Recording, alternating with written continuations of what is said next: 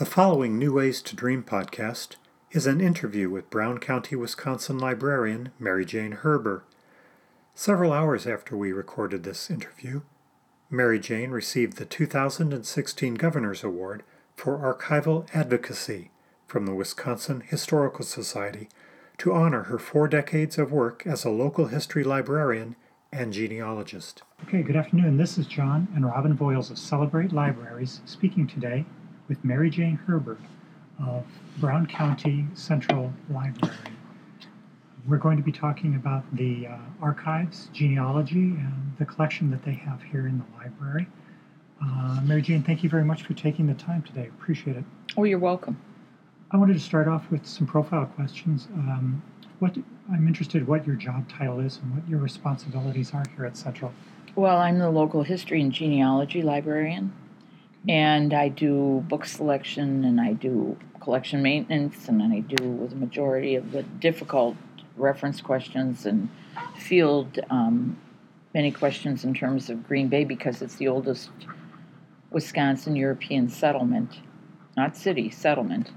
And in the 1700s, and then, of course, the Green Bay Packers, and lots of questions about them. Some days it's like I should be working for them rather than here. But that's okay. And what else do I do? I do the local history series that we have every fall that we've been doing for 28 years now, and it's somewhere between 5 and 8 programs a year. And we average, 75 people at a session. We pull people in from the State Historical Society. Sometimes we do a lot of local stuff. We've had Senator Gaylord Nelson spoke here once during the local history series after he was out of the Senate. Okay. We've had David Marinus, the Pulitzer Prize winner, speak 4 times. He spoke just last week. Of course, he wrote. He wrote about Lombardy. Lombardy. Yeah, he wrote about Lombardy back in. I think that book came out in '99, and he spoke at the library. That's probably the largest adult program we've ever had because I think there were about 500 people in the building at that time. That's a lot. Yeah, we had to run it. We have 300-seat auditorium, so then we had closed circuit to a couple of other places in the building at that time, and so we do that, and then the Genealogy 101, which we run from, it started out as 6 weeks and about 40 people, and now it's 9 weeks and about 100 people or 110 people per session, and it starts in January, towards the end of January, and runs into March for 8 or 9, maybe this year we might even add a 10th week, and then we have some volunteers that do programs after it's over. You know, there's the initial session, and then there's something on Irish or something on Belgian or something on organization or things of that nature. So I think we've been doing that I think it'll be 14 years this year. Great. Coming in 17. So people come in with their questions and they say, I want to locate this person, or did they live here? No, not usually, partly because there's too many people. Sure. You know, and then they drift off, you know, because some people are interested in Belgian research and some are interested in Irish. So basically, we focus on stuff that applies, whether it's Brown County or La Crosse County or Rock Island, Illinois, or Indiana or wherever, which is basically vital records, census records, newspapers, land records, naturalization, court records, and then 2 on web-based sources and 1 on computer database programs for entering stuff. And then we do some in terms of documentation, and we've kind of come up with a pretty good system for organization so people can just have a 1-inch 3-ring binder that they can grab so that they are prepared when they go into, they go out of town and they're going to a conference someplace and they think, I'm not going to have time.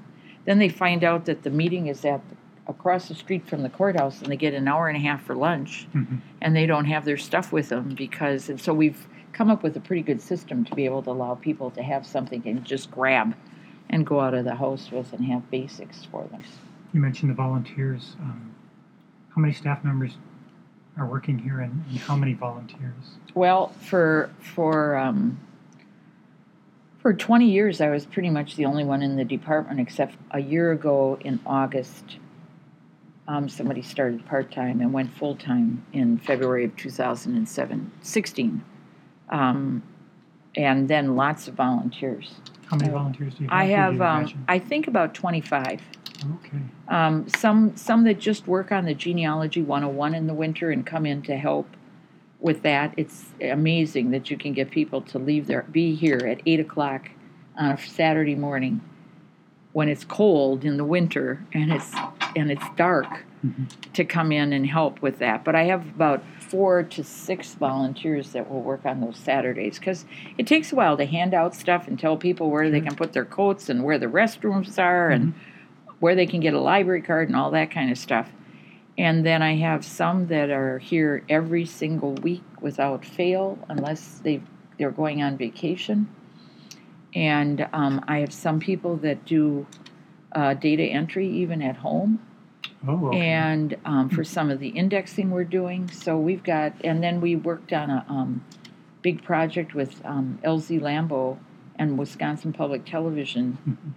That was 6 years ago last May, where we worked with the libraries and the genealogical societies and the historical societies and a few veteran services officers in the state. And we looked up all the casualty reports for the 1,244 people that were casualties in Vietnam. From Green Bay or Brown County? No, the whole state. 1,244. Yeah, okay. The whole state. And then it was presented at the LZ Lambeau project, which was in conjunction with sponsored by Wisconsin Public Television. Were you able to find everyone or most everyone? We found the first time through, because we only worked on it for about 3 months. And I contacted libraries and genealogical societies in other parts of the state, and because I had been on the board of the State Genealogical Society for 30 years, and so I knew a lot of people, or librarians. So we contacted, and in a lot of cases, they looked up, or maybe they had already looked up the material. And then, so they would send this stuff to us, and then we worked on putting it all together.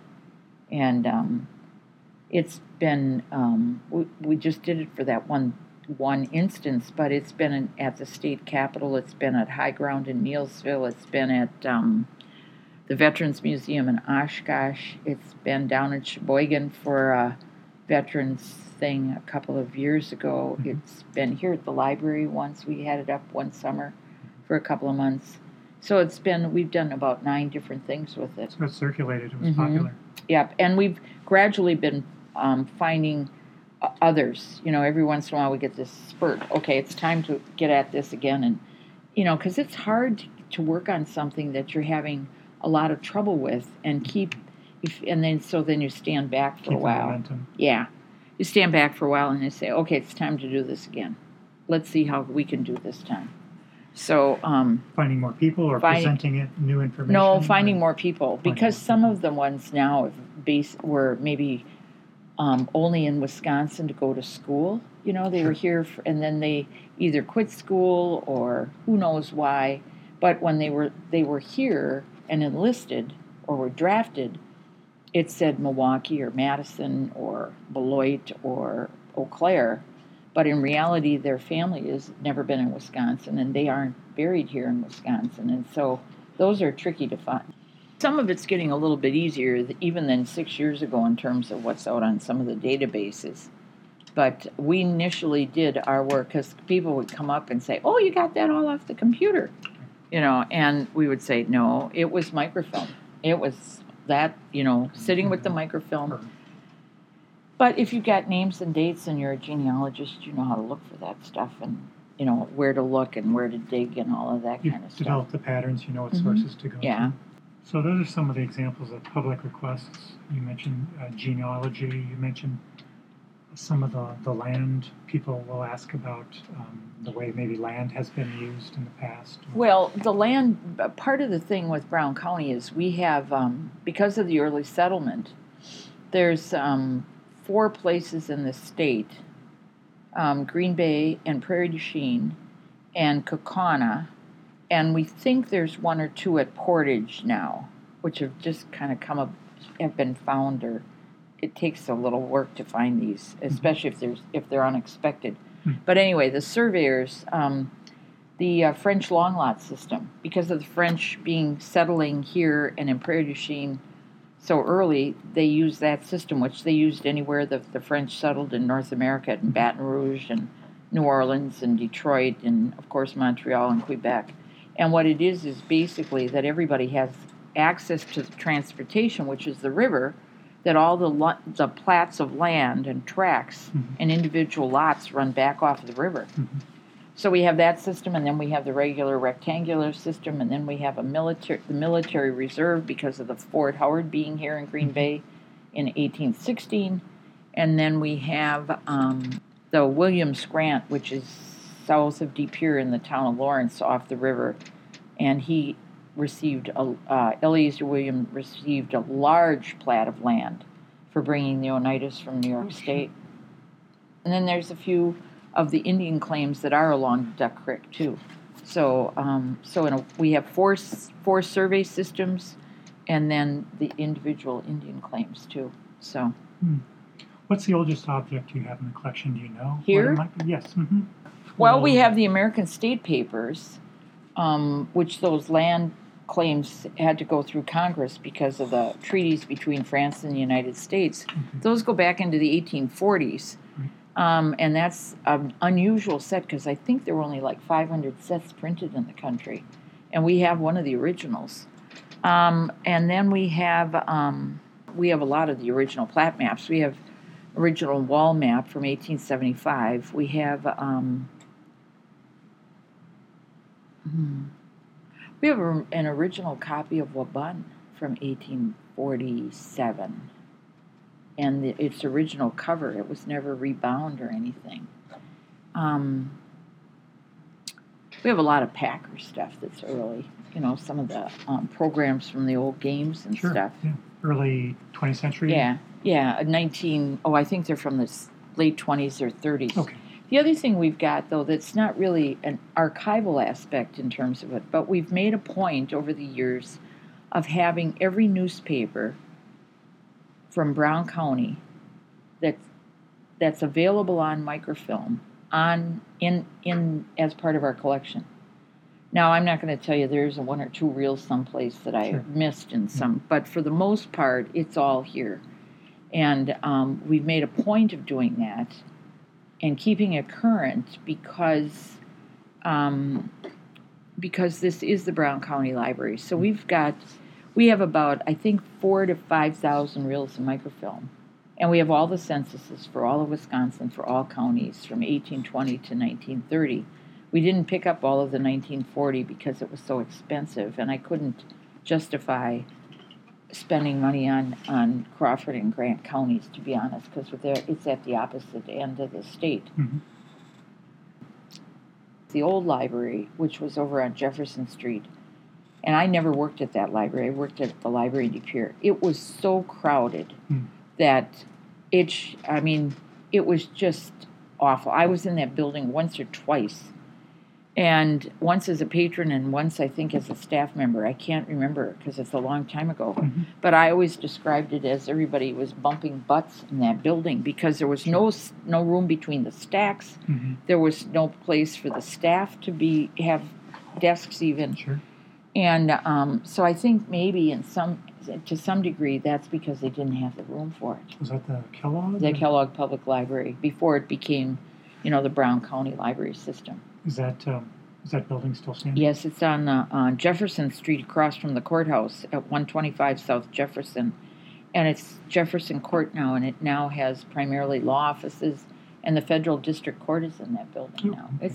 It's a wonderful, I think it's neoclassical building. It's a very nice building, and so it's being used well, but we couldn't get this, what we have in our collection today, we couldn't get back in that building. There is no way we could. I understand. Yeah, it just wouldn't work at all, because we've been in this building for 42 years now. It was 42 years last January, so. Wow. And you've been here 42, 43? I've been here as long as I think I started working as the central library the week after the library opened, the new library opened. I can't quite remember when. I wasn't here the first day, thank goodness. It was a zoo. Oh, that must have been something. Well, they did something interesting, though. When they opened the library, and there was a fellow in town that was in marketing and advertising, Charlie Leonard, they ran a ribbon cutting. For the ribbon cutting, they ran the ribbon all the way around the building and gave out kids' scissors. Great idea. So everybody could cut a piece of the ribbon and take it home. Memento. Yep. And that's a good idea. That's a good thing to do when you're opening buildings, is to make it that people have parts of that because they're paying for it. We're all paying for it. Well, every taxpayer pays for this building to be in place and maintained and staffed and filled up with good books and all of those things. Good. So this department is open to the public by appointment? Oh, no. It's open 1 to 5, Monday through Saturday. And the winter hours are from Labor Day to Memorial Day. It's 1 to 5, Monday through Saturday, and 6 to 9 on Wednesday evenings in addition to the afternoon. And then in the summer, it's open 1 to 5, Monday through Friday. Saturday mornings from 9 to 1, because the library's only open from 9 to 1 on Saturdays. And then Wednesday evenings from 6 to 8. And the microfilm is all housed out on the floor, so with the microfilm readers, so that can be used anytime the library's open. When somebody works alone for 20 years, it's hard to keep it all going with all those other things. And so there was a lady in town that was the historian basically before me, in a way. I mean, you grow into these things.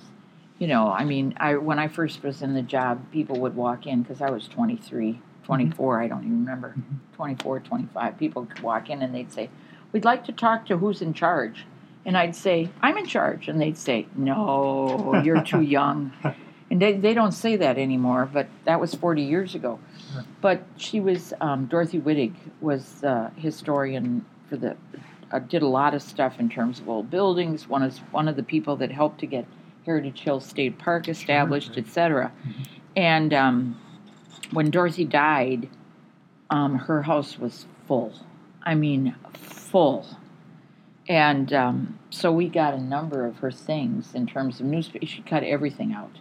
She cut out everything in terms of all the different state parks that were, regardless of what their purpose was, because of the funding they were looking for Heritage Hill and a number of things. So a lot of what we've got that we're working on in the basement has to do with Dorothy's stuff that she accumulated. Do you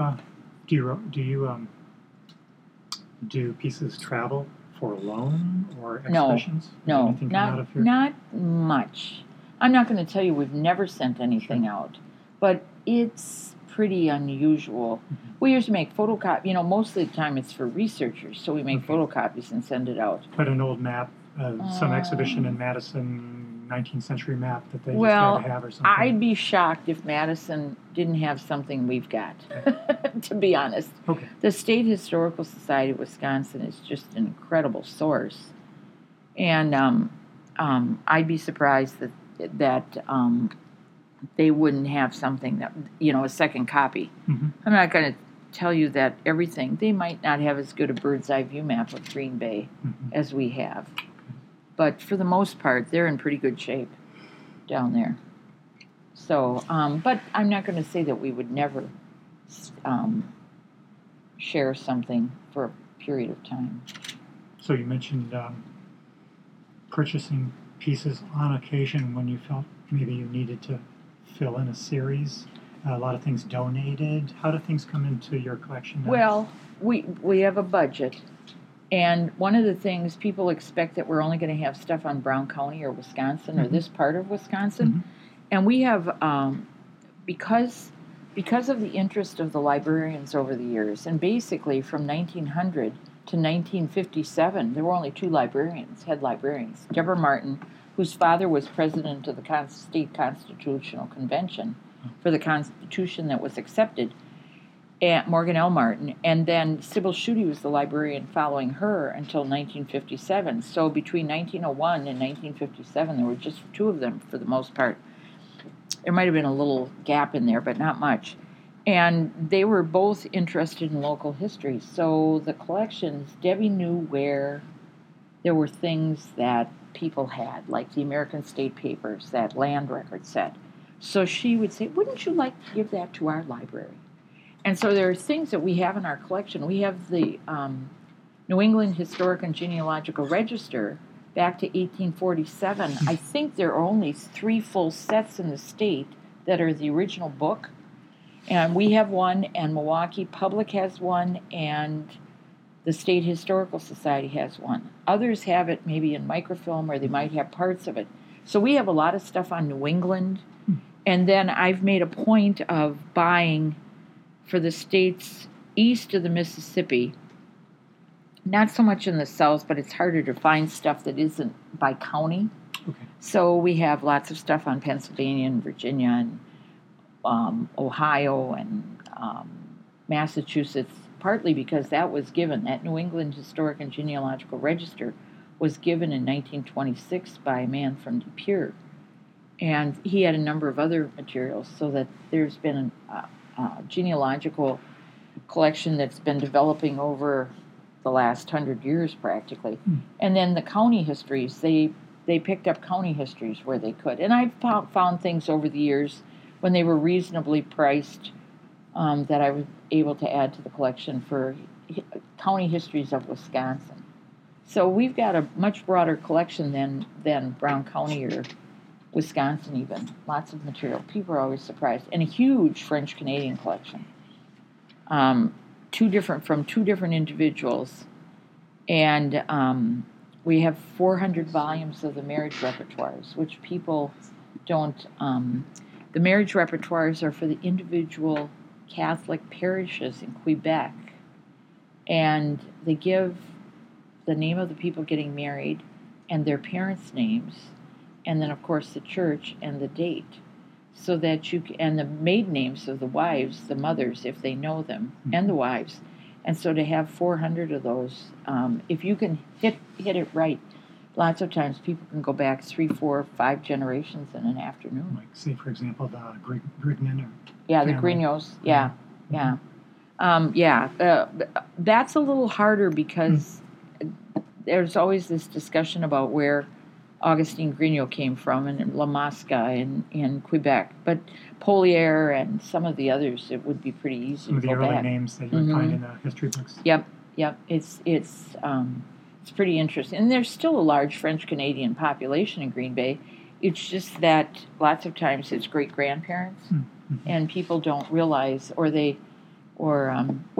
here's an example. Grignot, which is Grignon. Yes. Okay, but I have seen lists from, and because of the fur trading, I've seen a cemetery list from La Crosse, and it says it's Greno. Well, they'd pronounce it, most of us, we'd pronounce it Greeno, or Green-O. Well, what it is it's Greeno.